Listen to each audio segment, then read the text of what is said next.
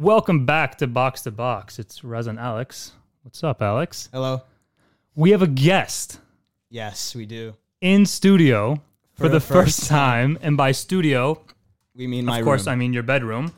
It's Timsy. Hello. What's up? Hello, you right, guys? Good. How are you? I'm alright. I'm very privileged to be the first person. You're the first live in-studio this- guest. I don't know why you haven't had more because it's a great bedroom. You Oh, don't. thank you. You don't see. We're calling it a studio. You don't see Oh, sorry, studios like yeah, this anymore. yeah. No, there's no noise cancelling in here. No, it's pretty Hear quiet everything. anyway. No, it's great. It's great.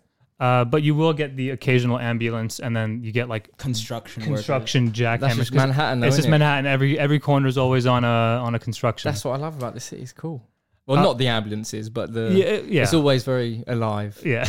Just put it that way. What brings you to New York? So I'm running the marathon. So on Sunday. Yeah. So which is now, as of recording, 2 days.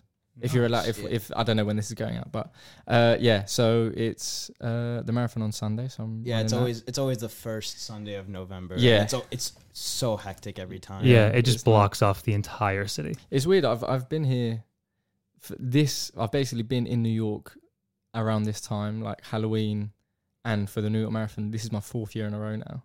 Oh, And wow. it's sort of weird how it's kind of transpired. The first year was just pure coincidence, and I just wanted to go on holiday. This was the first time we went to New York with my family, and then year after that was for the marathon. Year after that, which was last year, holiday, and now it's marathon again. So little Nice. kind of binary tradition. How many miles is it? 26.2, so it's quite a lot. Oh, Yeah. Is it It's across like all 5 boroughs? yeah, so it's all five boroughs. So like it starts in Staten Island, which is a long way away. Yeah. You have to But take the it- ferry. but it New doesn't Yorkers even- don't go to Staten Island. I feel a bit bad for. I mean, I literally don't know anything about Staten Island, but it says it starts there, but it literally starts on the bridge leaving Staten Island. So you probably take about 10 paces on Staten Island, and then you're gone. Nice. So I mean, technically, yeah, I guess it visits all 5 boroughs, but it only really visits 4. So Well, we wish you the best of luck. thank you, man. Thanks. So I want to start about a team that always starts the season top of the league, Yeah. and then usually Alphabetically. alphabetically, and then usually ends up like 5-6 places down. Well, technically, is it not AFC Bournemouth now? See, sometimes they Oh. make it So as FIFA it says Bournemouth because they're second, but in the Premier League AFC. table it says AFC Bournemouth. But yeah, I get it. Okay, Arsenal, yes. Let's talk about Let's Arsenal. talk about Arsenal. so I think I'm I'll take- gonna step back a half a step, and then I'll chime in where I think it makes sense. All right, so obviously there's the controversy behind Xhaka and Yes. Emery and the fans that happened over the Crystal Palace game. Mm.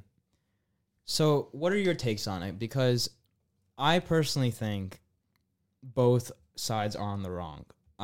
Yeah, this is a weird case where I agree where there is no right side to be on. Yeah, and There are, in my opinion, there's a more. I mean, no. In my opinion, there's a less wrong side to be on, right. but there is no right side. Yeah, they are both in the wrong. I just think that it's so weird because this has actually happened like a couple times Mm. for Arsenal. Yeah. It actually happened over preseason with Mustafi.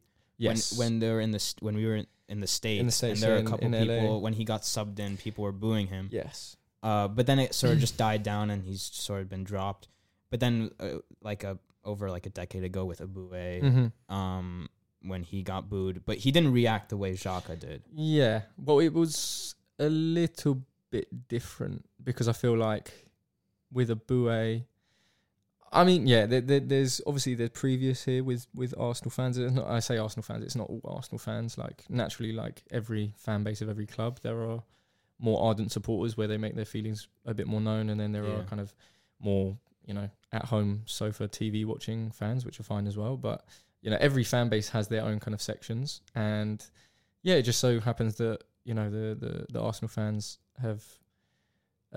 Have criticised Xhaka, have also done it on previous occasions, with Eboué, and as I said, it was a little bit different with Eboué, just because I feel like Xhaka is kind of in a prolonged episode where he's not really been a favourable figure amongst a lot of Arsenal fans. Not necessarily all his own fault. It's been I said before on my kind of like my YouTube video as well, like he's like a victim of circumstance as well as just not technically, I guess, being good enough to really be like one of our main midfielders and be a captain of Arsenal Football Club. So I think the reason why he was chosen do you believe that the players chose him? Because there's some Yes. people, I think so too, because there were like reports that said like a few players actually went to his house and see if he was okay. But I think you'd do that anyway, whether it was, for example, Abue was nowhere near being captain. He's not captain material, but he was, for a time, a key part of the first team. Yeah, for and then sure. at the time when he got booed, he wasn't a key part of the first team. But even if that happened it did happen to him, I'm sure players would have consoled him and gone to his house if it was that bad. I feel like the Xhaka incident was worse. Partly because, as I said, the ill feeling is a bit more prolonged, and equally the feeling around the club is very different to how it was when the Abue incident happened. I feel like because people, I think it has to go down to Emery as well, unfortunately, because I think he's more and more on the hot seat with like his decision making and him not being able to keep leads. Well, yeah, But I don't know if that's down to him always putting in Xhaka in the lineup. The two are sort of like linked. Where, I mean, yeah, you started talking about Xhaka. So with Xhaka, I feel like he has been, a lot of people have been saying, I think correctly, that he's become sort of like a lightning rod for ultimately, which is people's disappointment and dissatisfaction with Arsenal under Emery, and they're using Xhaka as a sort of scapegoat. Well, yeah, he's been a scapegoat for longer than that anyway, even with Arsene Wenger. But it's just more, it's concentrated so much now, where the ill feeling around the club, and it's just they needed somewhere to focus their negative energy, and it's come in a very kind of well packaged Xhaka type figure. And yeah, so it's a weird one with Xhaka, because I do think that he was chosen by the players as a captain, because there is a lot about him which suits being a captain. There is a lot about his character, like apart from, so this incident is unprofessional and kind of overly emotional, but equally there have been a lot of occasions where he's shown very good temperament and I think a strong head and good leadership on the pitch. Now, a lot of people compare that to Vieira back in the day, Tony Adams, who could have they could lead in terms of their attitude and the sort of the weight of their presence, but equally how good they were on the pitch. They were unbelievable players. And Xhaka isn't, I say lucky enough, but he is not blessed with that same ability, but he is still there putting his head kind of, above the water and showing that, look, I'm not going to shy away. And that's the one thing I think you can definitely give Xhaka, is that he doesn't shy away. That, to his detriment on the pitch, when he does receive it, he's not that sort of player who can, take an unbelievable touch, turn out and beat a player, and then, he's not a very press-resistant midfielder, which it needs to be, especially at Arsenal, which relies a lot on kind of midfielders being our main kind of players. So he's still taken on that responsibility. Well, that's weird. That's my Apple Watch. I don't know why I said that. Right, you know what? I'll turn you off 1 sec. Sorry, guys. How do I turn? Look, okay, here we go. Airplane. There we go. Right, it's on. Okay, so I've totally forgot what I was saying then. Yeah, so with Xhaka, he's taken that responsibility despite not being enough of a good player. He's a good player. I think he's a underrated player for large parts. I thought so too last season, but he always makes those like crucial mistakes that cost us points. I have, compared to other Arsenal fans, I have backed him for a very long time, especially last season. I thought him and Torreira were a really good partnership, but now I think it should be Guendouzi and Torreira.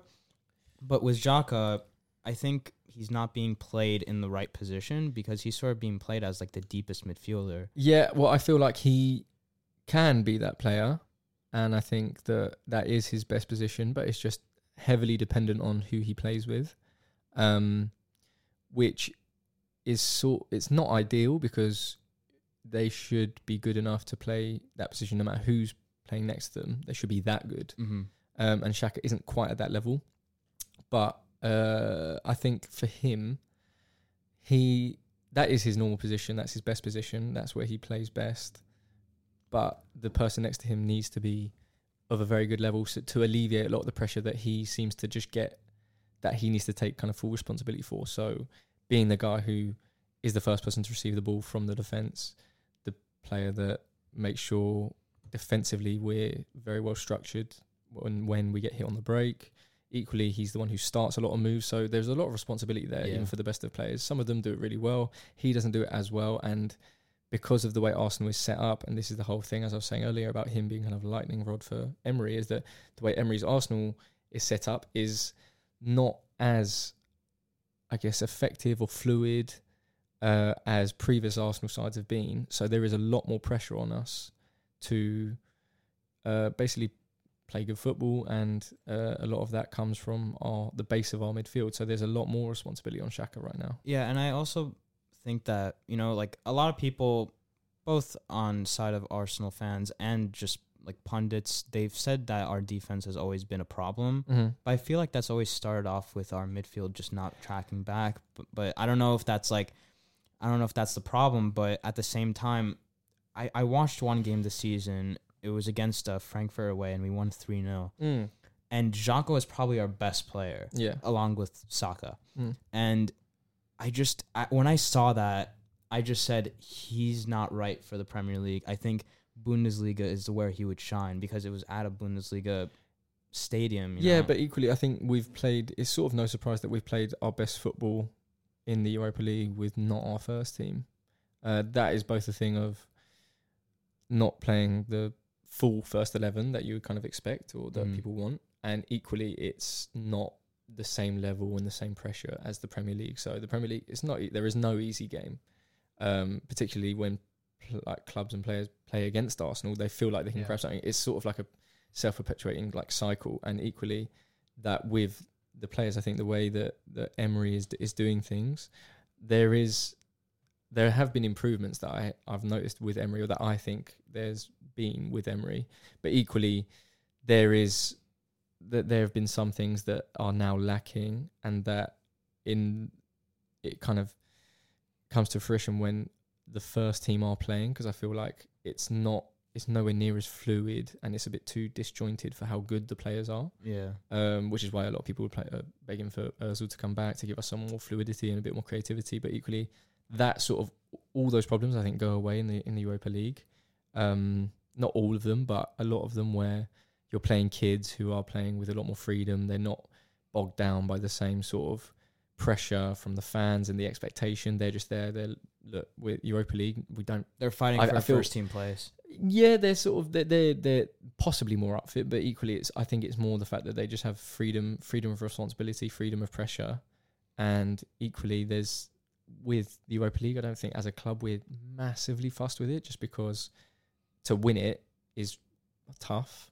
And equally, you can get to the final, and then as everyone knows, anything can happen. Whereas if you can prove yourself over a season, I think that's when you care a lot more, and that is a better proof of whether you deserve to be in the Champions League. And I think that's where we're focused more on. Yeah, I mean, which is for me, I agree with. You just don't know what's gonna happen. I mean, like with last season, like when we beat Valencia and we went up against Chelsea, and Chelsea was having all those problems with Sarri at the day before with like training, he was like throwing his hat or whatever. Everyone was injured, and and I'm a lot of the times I'm not confident going into Arsenal games. Me neither. Even you wouldn't be an Arsenal fan if you were confident. Even with against like I told Reza this before. I think it was after the United game when we drew 1-1. I'm like, I'm nervous against Sheffield because their defense is insane. Of course, yeah. And same as and we can't break the lines a lot of the times. But with Chelsea, like I was so confident. We were Obo and Laka were scoring, were misplaced, and then it just fell apart. Yeah, and it wasn't. You'll never expect it coming. Yeah, it wasn't. The thing is, it's especially in a final, you never know what you're going to expect. And like Arsenal, to be fair, our record in a lot of finals over the last 5 years has been pretty good. Yeah, 3 FA Cups in a row. Yeah, exactly. And equally, you know, the Community Shields and especially our record at Wembley is very good, apart from the Carabao Cup against Man City. Yeah. So, you know, our final record recently has been decent, and I just think going into, I think that meant so much. Everyone knew how much that meant. So you were either going to get a really good Arsenal and we were going to win 3-0, 3-1, or you were going to get that Arsenal and we just got torn to shreds, and that was it. Do you think there's a I'm back, by the way. Yeah.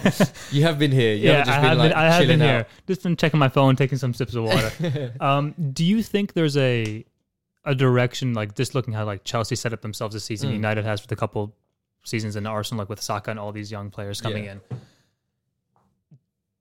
Would you like to see Arsenal go down that same path, or like there's always the thing of like Arsenal's not investing enough money, or they're not. But if you have young players that can fill those positions, not maybe all of them defensively, but is that a direction you think Arsenal should take more seriously? You say direction as in playing younger players, more consistently in bigger games, not just like for the Europa League games, but like well, yes, especially when you're not playing as well with what you kind of consider your more experienced first 11. Yeah. But I think that's always the case. I think it's been something that Arsene Wenger has stuck to. And I think a lot of Arsenal fans, especially around my age, have sort of grown up with, it's like bleeding through a lot of like youth, and seeing that pay off is ultimately far more satisfying than just, buying someone. As happy as I was that we got Pepe and all that sort of stuff, and that spending money, like seeing a youth product come through and play well for the first team, I think is ultimately a goal for every club. And seeing Chelsea's been sort of as good as Lampard has been. I think he's done well. This season it's been a gamble. It was a gamble this season, and it's a gamble that's paid off, and that they've been lucky that they've been sort of given a hand that they had to play at the beginning of the season anyway. I mean, it was a gamble that didn't have much of a choice for. Well, no, exactly. No, that's what I'm saying. As in, like, it's a gamble that they had to take, right? Because when you've taken a manager who's never really managed at the top level, but all the fans love him, he knows the club inside out. They had to do that, and it was a win-win. It's like, look, no one's expecting this to work out. If it does, great. Same thing as their transfer ban. Like, this is horrible. They've spent the last 10 years buying loads of players, and to be fair, winning a lot. And this is the first time we can't actually buy players, and we've just lost Eden Hazard. So that was another one where we can't do anything but accept and move on with this.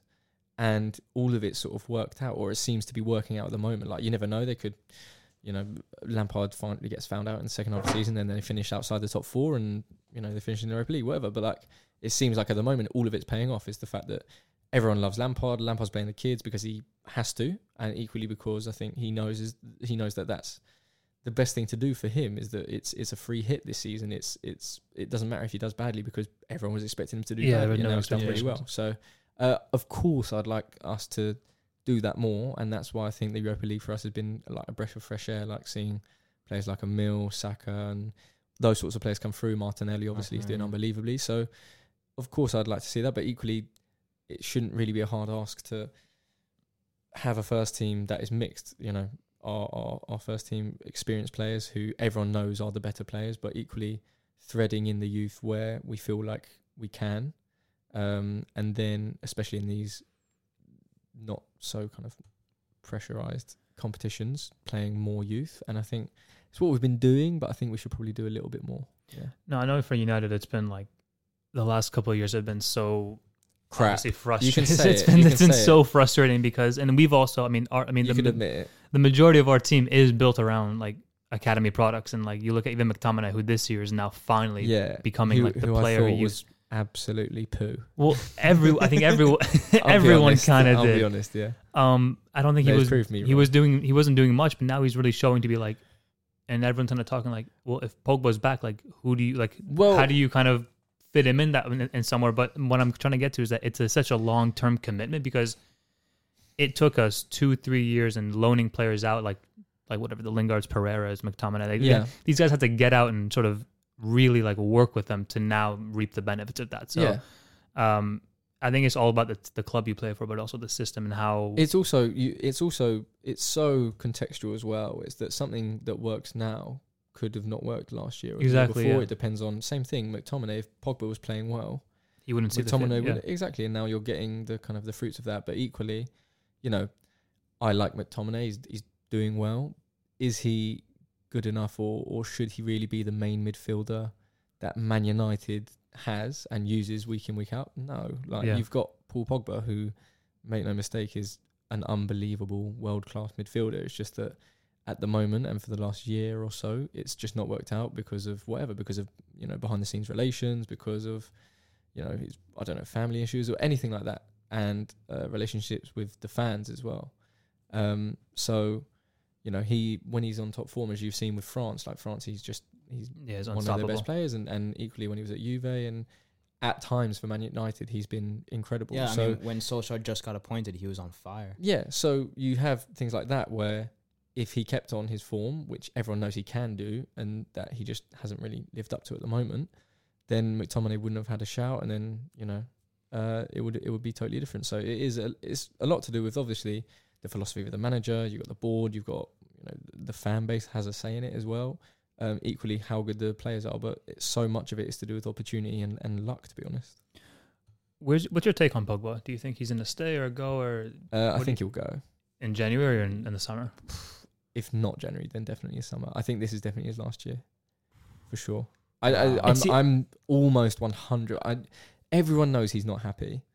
That he is professional enough not to while out on social and do mad things on, I don't know, do an interview where he's like, I hate this club and I want to leave and all that sort of stuff. But you can you can just tell, man. Like, these players are human, and that they're not, as a lot of people think, they're not robots, and so you just watch them. You either watch them play or you watch them in the end. It's just like, stuff's not right, and you can tell. And equally, you know, you can tell by managers and what Ollie said and all that sort of stuff. Like, they're not. No one's just I think it's the era of just lying the whole time and pretending everything's okay.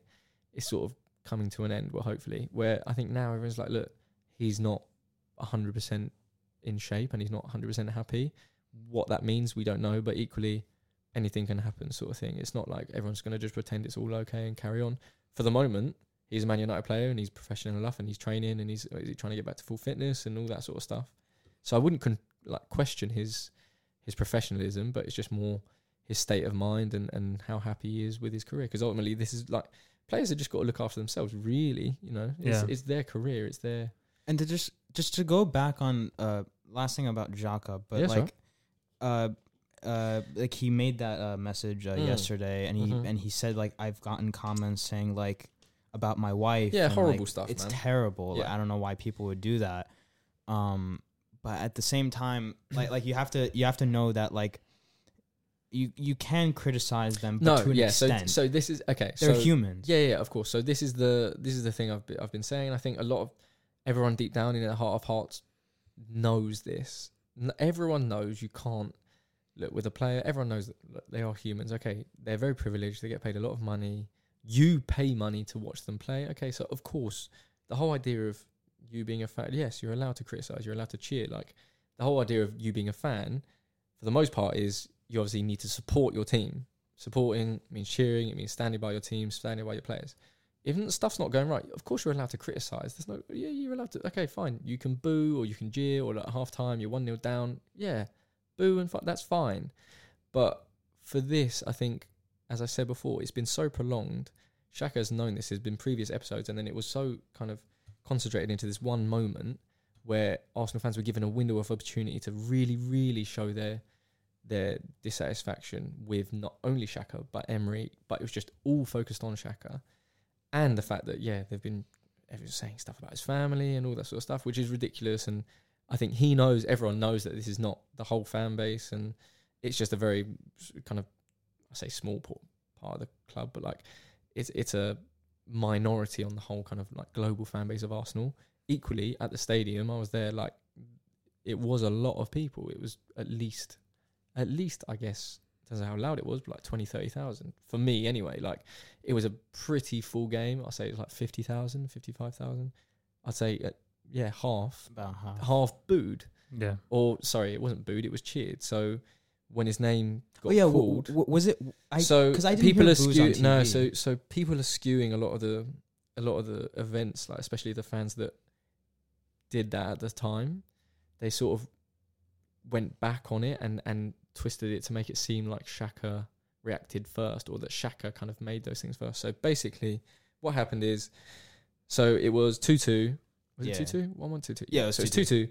And then literally 3 minutes later, boom, the board goes up. Xhaka, his number was out, and then I think it was Saka that came on, right? So that in effect was fine. Tactically makes sense. Bring on I actually think Xhaka was playing all right. Like, he wasn't playing awfully. He was actually having one of his better games. He definitely wasn't our worst midfielder, because that was Danny Ceballos. I didn't think he was playing well at all. His life peaked at Burnley. Well, it's very up and down at the moment. But so his number got obviously read out, and people cheered. Now, that's fine. Like, if you're cheering the substitution because Saka's coming on, but everyone knows it wasn't that. Yeah, anyone could have been coming on for Xhaka at that time. It was the fact that it was Xhaka's number that was called out. So then everyone cheered. Bearing in mind, this guy is Arsenal Football Club captain. He's been named captain by the players, and like everyone at the club has agreed. The only people who don't really want him to be captain are the fans, or a lot of the fans. So just imagine, and I know this is the same thing I said as well, like, you're allowed to criticise, but when you are so pointedly like personal and to the point of it being disrespectful and like not just that, like humiliating in front of that many people, that's when you draw the line. That's not allowed.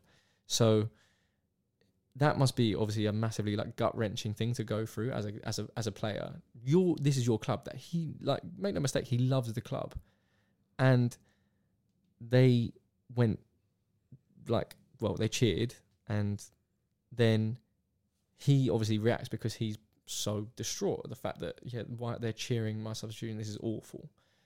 So he's walking off, and then because he starts walking off, because he's upset, so it's not like he'd hear it and be like, thanks guys, I'm just going to run off now. Like, he's upset, he's walking off head down, because we're obviously in the search of a winner with half an hour to go. Everyone then, those cheers literally just switch all of a sudden to jeers and boos, because he's not running off, and he's still at basically by this point at the halfway line, like by the center circle. So, which is obviously another horrible thing. Isn't he supposed to go the other side? Well, I know, but it was so like close to the middle anyway. It doesn't really matter. No one's done that, by the way. Yeah, exactly. But then they obviously start jeering, and at this point, like, we're all watching this, like me and my mates and stuff, and we I feel so bad to the point of like I just feel like sick watching this person, just like a large portion of the like stadium hounding this guy. Yeah. And then that's when he goes, yeah, come on then, because obviously like how you can't. It takes such a strong-minded person, or sort of just like I don't know, like even he does. You'd have to not care to not react. Like, he cares so much that of course he has to react. Like, this is a very emotional moment. So that's when he's like, okay, yeah, bring it on. Or whatever he meant by kind of waving his hands up and down. Right. That obviously angered the fans more. Then that's when he said F off, and then took his shirt off. He didn't throw the shirt, but he took his shirt off, and then took off his armband, give it to Aubameyang. Aubameyang looked around as well. He looked distraught, if you hadn't seen as well. Like, he looked so upset. I didn't see that. And then walked straight down the tunnel, took his shirt off. Okay, not ideal, and all the fans hated it. But so, which basically brings me to this, is that you've basically disrespected your captain. So a lot of the people were like, he's captain, he should act better than that. It's like, well, equally, as a fan, if he is your captain, before that, he didn't do anything to merit that, apart from the 2-3 years that you don't like him. Like, on that day, if he played awfully and kicked the ball in his own net and stuff, then you could boo him, I guess. But he did no wrong really for him to deserve that. Well, no one deserved that anyway. But you've basically just disrespected him, your club captain, the same club captain that you want to respect you. But you can't just do that. You can't dish that out. Yeah. And then expect him to be like, yeah, take it. Like, you're literally humiliating this person on the pitch. You're treating your own captain like dirt and expecting him to take it and not react. It's just very unrealistic, and it's hypocritical.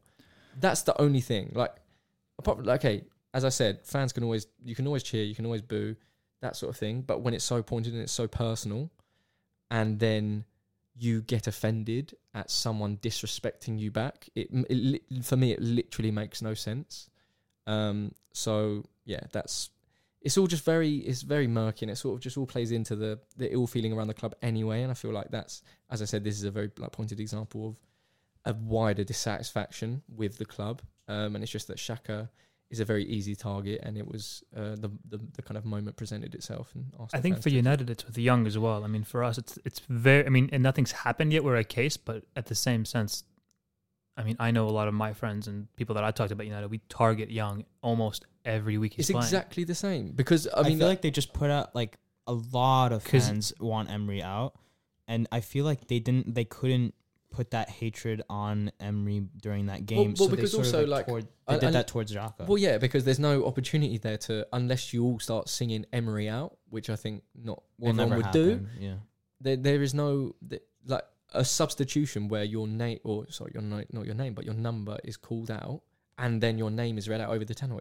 is as clear an opportunity as possible during a game to focus abuse on someone. Yeah. So that's what they basically did, and as you said, like that's to do with like same thing with Man United and Young. Like Young, I feel like is the same sort of is in the same situation as Xhaka, where he is a victim of circumstance within the club. Like as in, it's not his fault. He's not good enough to play in that position. He's not a left back. He gets played. Yeah, he's not a no, but he gets played in that position. He gets played. He gets played there, but he doesn't complain. It's not like Ashley Young is coming out every week and it's like, well, yeah, fine, I'll play there, but I really want to play right wing. Like, no, don't get me wrong. I'm in a way, I'm trying to like defend. But no, in the same way that I'm doing that with Xhaka, is that Xhaka has at no time said, you know what, this week, basically what the Arsenal fans want is him to be a different player. That's all. That's all they really want. It's just because he's not good enough. But they can't separate the fact that he's not good enough as a player, and then like somehow this is sort of gone into him being a bad person, which makes no sense. So the only way that this will be resolved is one, if he doesn't play, or two, he becomes a totally different midfielder. So two isn't going to happen because you can't just suddenly become a box-to-box explosive midfielder with loads of goals and unbelievable in the air and can tackle. Yeah. Number one isn't really going to happen because, to be honest, he's one of our best midfielders in that position. But it's just that the fact that is not good enough for us, that's not his fault. Emery's going to pick him every week. Well, I don't know about now just because of the captaincy and stuff like that. But he actually just got announced that he won't be in the squad. Okay, yeah. So Emery has been choosing him for the last 2 years pretty consistently in the Premier League. If he's fit, he plays as the main man at the base of our midfield. The fact that he is not basically good enough for what the Arsenal fans want is not his fault. Yeah. Like, what they expect him to basically turn back to Emery is like, by the way, the fans don't think I'm good enough, so is it right if I don't play this week? Like, how ridiculous would that be? Because then you would be like, well, that's definitely not the mentality of the captain. Yeah. Whereas the captain is like, look, okay, some people don't think I'm good enough. I'm going to try my hardest to prove them wrong, and I'm going to play every week. And he doesn't hide away. The fact that he isn't possibly good enough, that's just not really fault. That's his footballing ability. There's nothing on his there's nothing on his character. There's nothing on his, so Arsenal fans, I think they're just a little bit short-sighted and I think they got overly emotional. I mean, it's a very emotional fan base. Yeah. And yeah, it's just maybe not quite seeing both sides of the story. It's naturally, if you're very emotional on this one side, you're not going to be like, I'm going to totally empathise with what he's going through because you're so... Arsenal fans want Arsenal to do well, but they sort of lose sight of the fact that pretty much Xhaka wants to do as well as you do. Like, you know, it's not like he's playing, turning around and trying to kick the ball in his own net because he doesn't want Arsenal to win as much as you. Like, no, don't be silly. Like, of course Xhaka wants to win. Like, he's captain of Arsenal Football Club.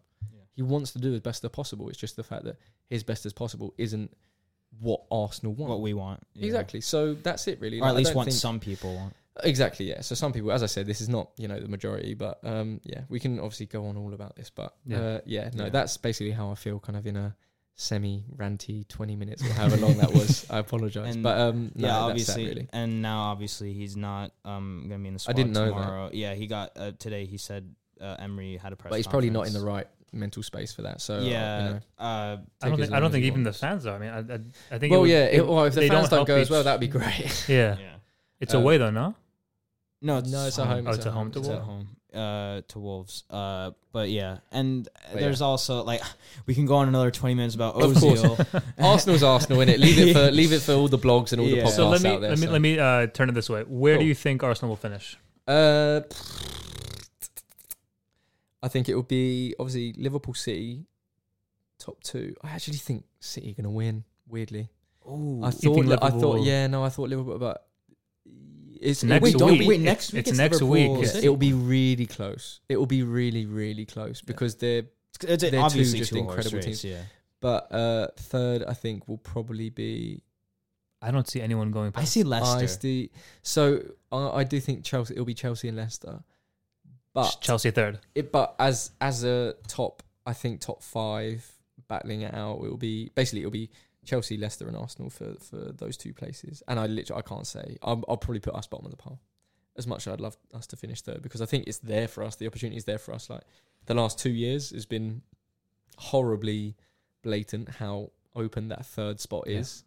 And no one has seemed to take it. It's just sort of you taking it by. It's like, we finished third. Okay, I mean, that was just such a bad end to the season for all those teams that are going for those 2 spots with Tottenham, us, Chelsea, and United. And like one weekend or one game week, every team would lose in that spot, or all it would never it's there for the taking, and we just never got those points. But then that's it's a lot of things. It's players, it's tactics, it's a lot of stuff. I think it's also how you guys do in Europa League, because I know that for us, when we were finishing 5th, 6th, the year we won it, we just kind of took a pause on the league and just basically, well, when you're in the quarter semis, you kind of just put your hands up. There's always that crossroads you get to. If by February, March, you're in a good space in the league, then obviously you're going to prioritise the league. Equally, if you're not quite good enough, or you're doubting your chances, then go all in on Europa. Now, who do you think has been in the Premier League so far this season been underachieving or overachieving?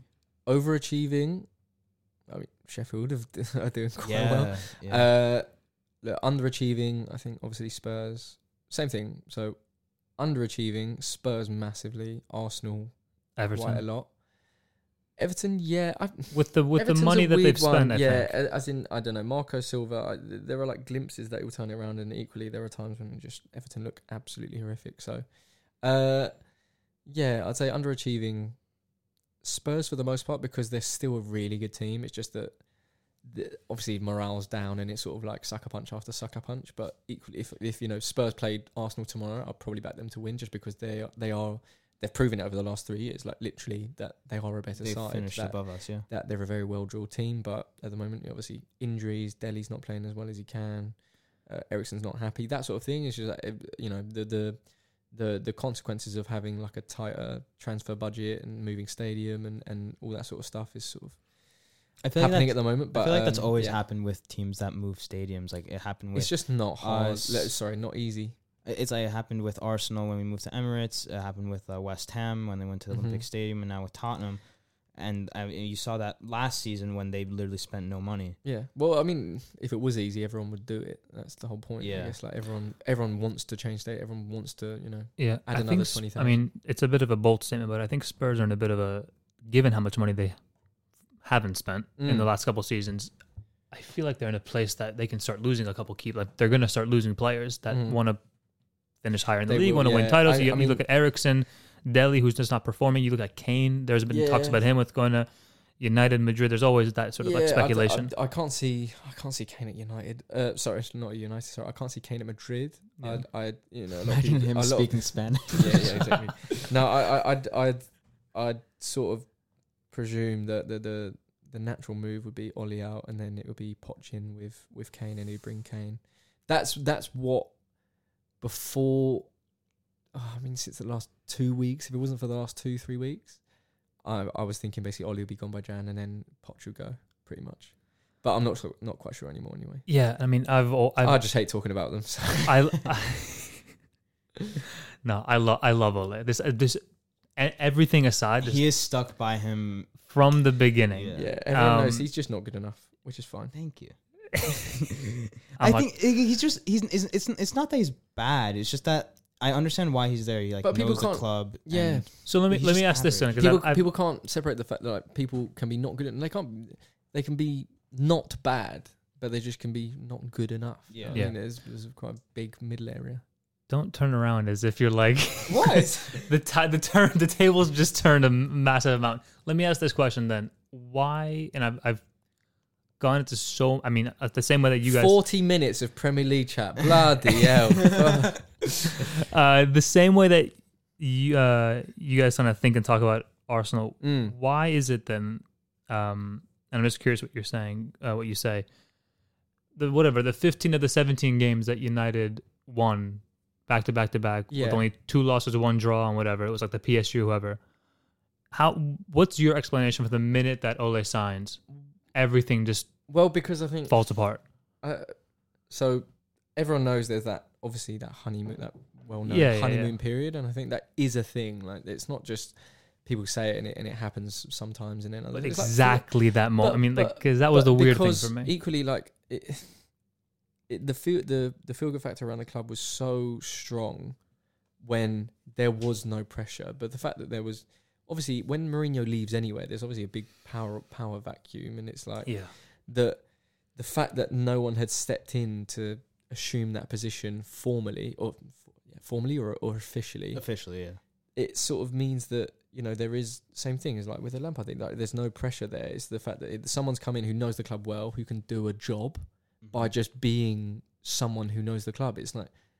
It's not like everyone was expecting Ollie to come in with loads of mad tactics and he's like, oh, you know what, he knows the team so well, knows how to get the best out of Pogba. No, it's just someone there who's a relatively nice person or I guess objectively a nicer person than Mourinho and who gets along with the players, who probably goes in there and he's like, look, just teach you the basics. He's like, I'm just going to go back to, let's make sure we're fit, let's make sure we're well drilled. You guys know how to play, you know how you play, but it's that sort of thing. That's how I guess presume he would have come in, sort of slightly ignorantly and just been saying, I actually don't know all of you inside out, so I'm just going to sort of trust you. And the onus is on you, the players, to rally together and pick up the form. And I think that's, as soon as they started winning, it is this machine that just keeps building solely on confidence. I think that's a massive thing. Like confidence in the same thing. Like it's... I think Klopp said quite a similar thing about the mentality of his players compared to them being unbelievably well drilled. Well, obviously there is method to his like madness on the pitch. Like it's not like they're all just there running about like headless chickens and they happen to win all the time. There's obviously a lot of tactics and a strategy at play, but his thing is that what he is so good at and why he's got so much out of, I guess you could claim technically less gifted players, is that he instills such a strong mentality and strong like self-belief in his players as individuals and then collectively as a team that is really powerful. And that's what happened with, I mean, I guess that was basically exaggerated with Ole Gunnar Solskjaer. It was like the stars aligned and it was not just a honeymoon period of 2 weeks or 3 weeks. It was quite a while, so much so that he got the job. And that's the only real way I can sort of explain it. I wouldn't claim to know all of Ollie's tactics and or even think that he's a tactical genius or anything like that. It's just that he was very good at letting people believe their own hype and he was kind of a facilitator of form rather than the main reason, And then since then, obviously, he's poo and he's not actually great. But he's doing all right at the moment. No, but he's doing all right at the moment, so I'll give him that. All right. We could literally go on for another 2 hours about Premier League's boring. Premier League's boring. So before we get into obviously some of the stuff you're doing on your own, we had a couple questions just with some of your past experiences with Copenhagen. You've done the whole Timsy versus the world and all that whole series. Yeah. Who was the most skillful player that you sort of played with or just witnessed? The most skillful player I've witnessed. And just for the sake of anyone listening. Like with your challenges. Okay, so with the challenges, I'd probably say the most impressive player was Thomas Lemar. I know that's a weird one because obviously there's been Arjen Robben and Pjanic and all that sort of stuff, but equally like Pjanic didn't play, Robben, he had the wrong size boots on and whatever, and fair play, he kind of got on with it. But in terms of actually like playing with people and us kind of going to and fro and the players actually playing a full part, he was the most like technically gifted or had like the sweetest left foot. Actually, no, both feet, that's why. Both feet, the way he hit the ball and stuff was just... So your answer is Robben? No, Thomas Lemar. Lemar. So Thomas Lemar. So this is when he was still at was it Monaco? No. I think it was when he just joined Atletico. Yeah, no, it was Monaco. Oh, really? Yeah, he was still at Monaco. Oh, okay. So, but we were playing in Nice's stadium, weirdly. Odd. Oh. Anyway, that was when we were still linked with him.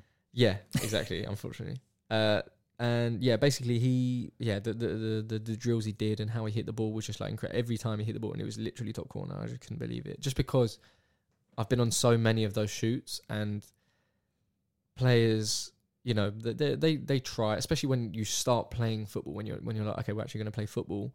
When they get over the kind of I can't be asked moment that they all have, which is fine, like you get it, and then they're like, okay, fine, and then naturally the professional footballers, they care and they're competitive. Apart from a few occasions, like they'll take it relatively seriously and want to do as well as possible. And he was kind of the most consistent and impressive player. Just on the day. Obviously, he's not lit the world alight at Atletico, and I've played with better players, but he was the most kind of impressive in like being there, you know, in person. And then and a lovely guy as well. Yeah, and then I guess as a side question, just as I've noticed as well, looking at the videos that you've done, where and how did you learn to speak? Oh, languages.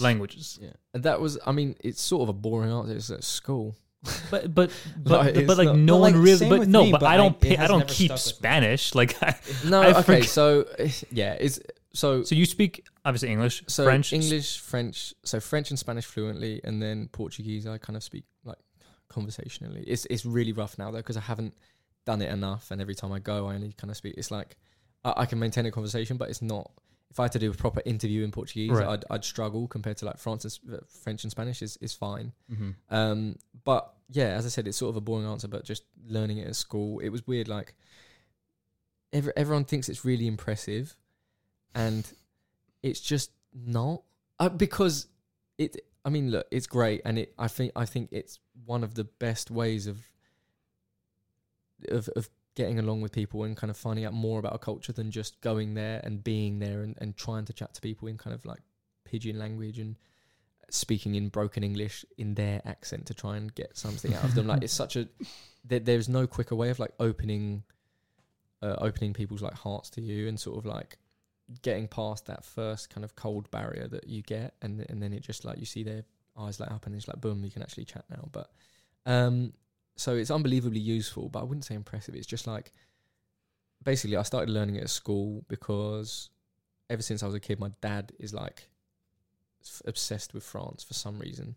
Same with mine. He studied, I don't know why. Like when he was at uni, he went to the same uni as me, or I went to the same uni as him, I guess. He studied Russian. So he was always interested in, and then did English. He was an English teacher and all that sort of stuff. So he loved language. And it's a cool thing. Like language is like an amazing thing. It's really cool and interesting. Or maybe for me anyway, it's weird.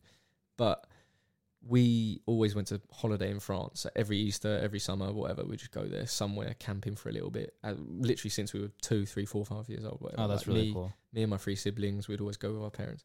So we got used to, like all of us got used to just the sounds. It wasn't even like we were learning French without even learning French. We were just like learning how to say, can I have some chips, please? And it's just like, even then getting used to the inflections and getting used to the different shapes that you're, like, especially when you're that young, you're basically a sponge.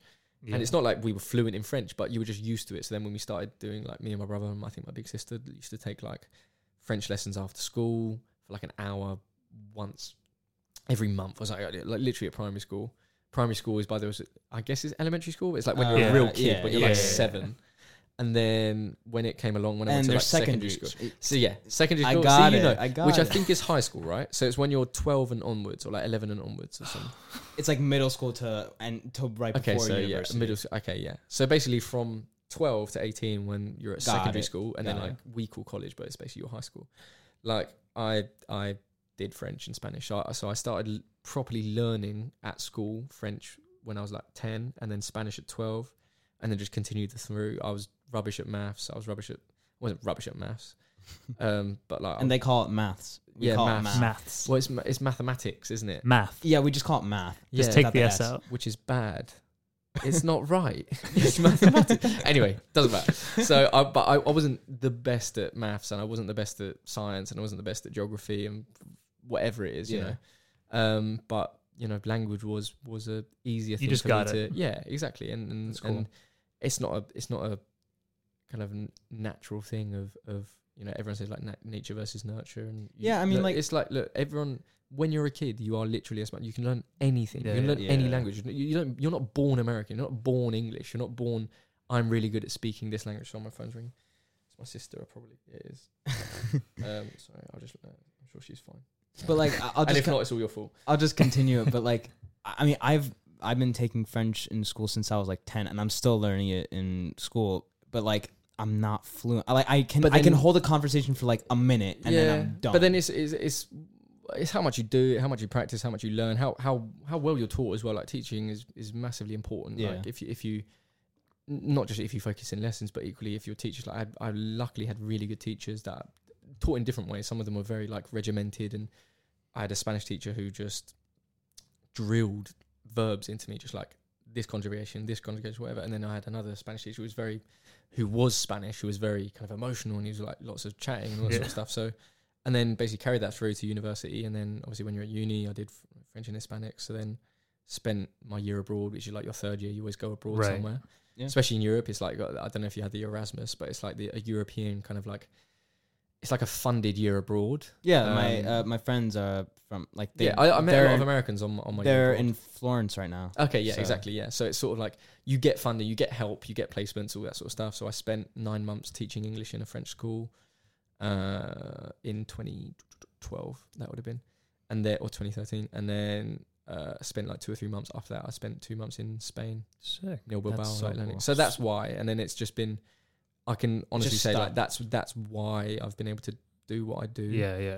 There's been no other reason. Like I've worked hard like everyone else. I'm like okay at football, good enough for everyone else. Like, but it's been my languages that have basically like given me the opportunity to, when something's come along that no one else can do that. So boom, suddenly I can do that, and then that's awesome. How it kind of started. Yeah. So we're going to start a foreign language podcast, and then you'll come on every week and just spit up a different language, and then we'll work out the budget, but exactly. We'll fly you every week. Just before we, we're like 50 minutes. You can cut out 25 minutes of that. I'll cut out all the chat. Arsenal part. Don't worry. I edited it anyway. So, JK, not JK. So let's talk a bit about for the last topic. Just what's going on with YouTube. YouTube, vlogging, YouTube, Copper, everything. I mean, all your YouTube stuff, like all your personal stuff. Yeah, well, yeah. So I left Copper. What was it? Couple months ago? No, a month ago. Yeah, about a month ago. 3 months. 3 weeks, a month ago, something like that. So yeah, just because. Same thing, like I just got lots of opportunities from elsewhere, and it's like not even just competitors, but it's just like just got loads of offers to do loads of stuff that I want to do more of, and then being full time somewhere, you're just not allowed to do that. Yeah. Even though the Copper were amazing with letting me do things when I could, but it was just so much. It just got to the point where I was so busy at Copper, and I was doing so much, and I had a lot of responsibility when it came to presenting and doing that sort of stuff, where I just felt it was a bit too much, and then just like it got to me a little bit.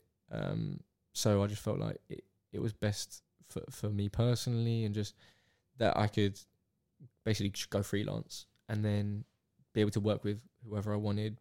But the main thing was just giving myself just making myself be able to manage my own time better, just because when I was at Copper, I was doing so much, and that it was very full on, that naturally I'm just gonna have. I basically just my mentality is like, obviously I work hard. That I'll just do it until it's done.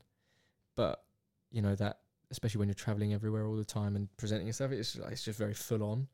And there was only so long. I've been doing that for years, like long hours and stuff. I mean, it's not like I worked any harder than anyone else, but it's just the fact that like the traveling with the effort that I put in and all that sort of stuff, that responsibility sort of got to me. So it's just like taking a step back and just making myself basically putting myself in a position where I can manage my own time better. So that's when I did start my own YouTube, and just being able to freelance and do stuff for brands and do more kind of freelance gigs and stuff. So I'm enjoying it at the moment. It's awesome. Yeah. Sweet. But yeah, YouTube's fun. No, for sure. Yeah, and I mean, like, what can we expect? Because like I saw like on your, I think it was on your Twitter, like you like, what do you guys want me to do? Like, was it like podcasting or like challenges, FIFA? I don't know at the moment. Like, you've got options. Yeah, I've got options. Well, I mean, the main reason for me going freelance was like I obviously love presenting, and you guys call it hosting. I found out this week basically, but like so like hosting, but just like being on camera, presenting, chatting to people, you know, telling stories basically, and that sort of thing. That's what I really like doing, and I know that is where my kind of most of my value is. My value isn't like everyone says like being an influencer or like being a YouTuber and stuff. It's like my YouTube's pretty small and not many people watch it. I mean, a few people watch it, but like it's not a popping thing, and like my Instagram isn't as big as other people's Instagram and stuff. So it's like I know where my value is more than where my value isn't. So I know that's, you know, where I'm more in demand. So I like the fact that, you know, I'm passionate about doing that sort of stuff on camera. And then YouTube for me is just because I really like making films and the art of like filmmaking, as corny as that sounds, like the art of it is what I really like the editing. Yeah, I mean, amazing and stuff. You're gonna upload one for... Yeah, I did. Yeah, if I get the edit done in time. But yeah, I want to make like 2 films when I'm out here, just because, you know, about both about the marathon, but kind of like both about the marathon. Sorry, but one pre and one post. But yeah, that sort of stuff, and like getting into the edit of it. And obviously like people like Casey Neistat and those sorts of people where they've made it into like an art form, and you see how much it kind of satisfaction it gives them is what that it gives me. Like, you know, even when I was doing stuff at Copper with Poet and Vuj and all that stuff, and like helping make films and like being in the edit and not telling people, but like having a say over the look and the feel and the final edit and how it looks and different angles and all that sort of stuff is like, it's because obviously when you film, you just film something happening, but that's not the story. The story is when you're in the edit and you cut together a film. There's one set of events that you film. You can make, depending on what it is anyway, you can make 4 or 5 totally different stories from it. And that's what I love, is like making the story that you want to tell, depending on, and it's all dependent on how you edit and your kind of look and feel and your touch that you can put on that. So that's the more filmmakery side of it, which I really like about YouTube. I mean, horribly, like for the most part, like all the videos I put on my YouTube are just like standard me talking to camera. But this one, I want to actually like start doing more, especially when I'm traveling. I'm traveling a lot over the next like month and a half. So making actual films and like telling stories and that sort of stuff. And I just like, you know, the filmmaking process is quite satisfying for me. So. And that's like kind of like how we do this podcast. Yeah, it's a side gig, but it's a passion project, isn't it? It's like just making sure everyone knows like what their primary kind of pastime is, or you know, after school, after college, or whatever, like what your job is, what you get paid for. You know, for some people, like I'm lucky enough that what I get paid for is what I really love doing. Yeah. But what I like especially love doing is obviously filmmaking. I know that I'm not getting money off YouTube. I'm not, you know, I bought my own camera and doing all these sorts of things. Like, I'm not getting money from it. I'm not being paid for it. This is not my job. But because I love doing it, I'm going to do it as much as I can. But I know that I'm going to have to get paid somewhere. So it's just, I'm really lucky that what I get paid for, I also really love doing. But other people aren't, you know, in that lucky position where you have to do maybe a slightly more normal job or a more officey job or whatever. But if there's something you really like doing, then you should obviously just do it, or do what you can to be able to do it more. It's not like a case of everyone just drop everything, do what you love. It's like, yeah, obviously that is, in the end, yeah, that's what everyone should do. Is like, you should always strive to do what you really like doing. But, you know, we got to live in reality as well. That it's not like you just drop everything, expect everything to happen overnight. And for it's sure. like, I can never present ever again. I could just do YouTube forever. It's like, my YouTube might not be a success, but because I love filmmaking, it will be all right. It's like, no, I mean, I love filmmaking, but equally, I need to balance kind of reality with what I really like doing. And I think like it's more just a case of doing that and plugging away, so then you can sort of tip the balance in your favor, where you're doing less and less of what you need to do to get money and to put yourself in a position to do what you love. And then, doing more of what you love, so much so that you can get paid for it, and then that can become your job. And then, you know, if you're getting paid for what you love to do, that's not a job. That's just your life. You know, so it's basically doing that. It's switching that balance between having a job, getting paid for it, and then doing more of what you actually love and getting money from that, you know. Yeah. That's the balance. Sure. Yeah. All right. I'm going to let it go to 7 seconds.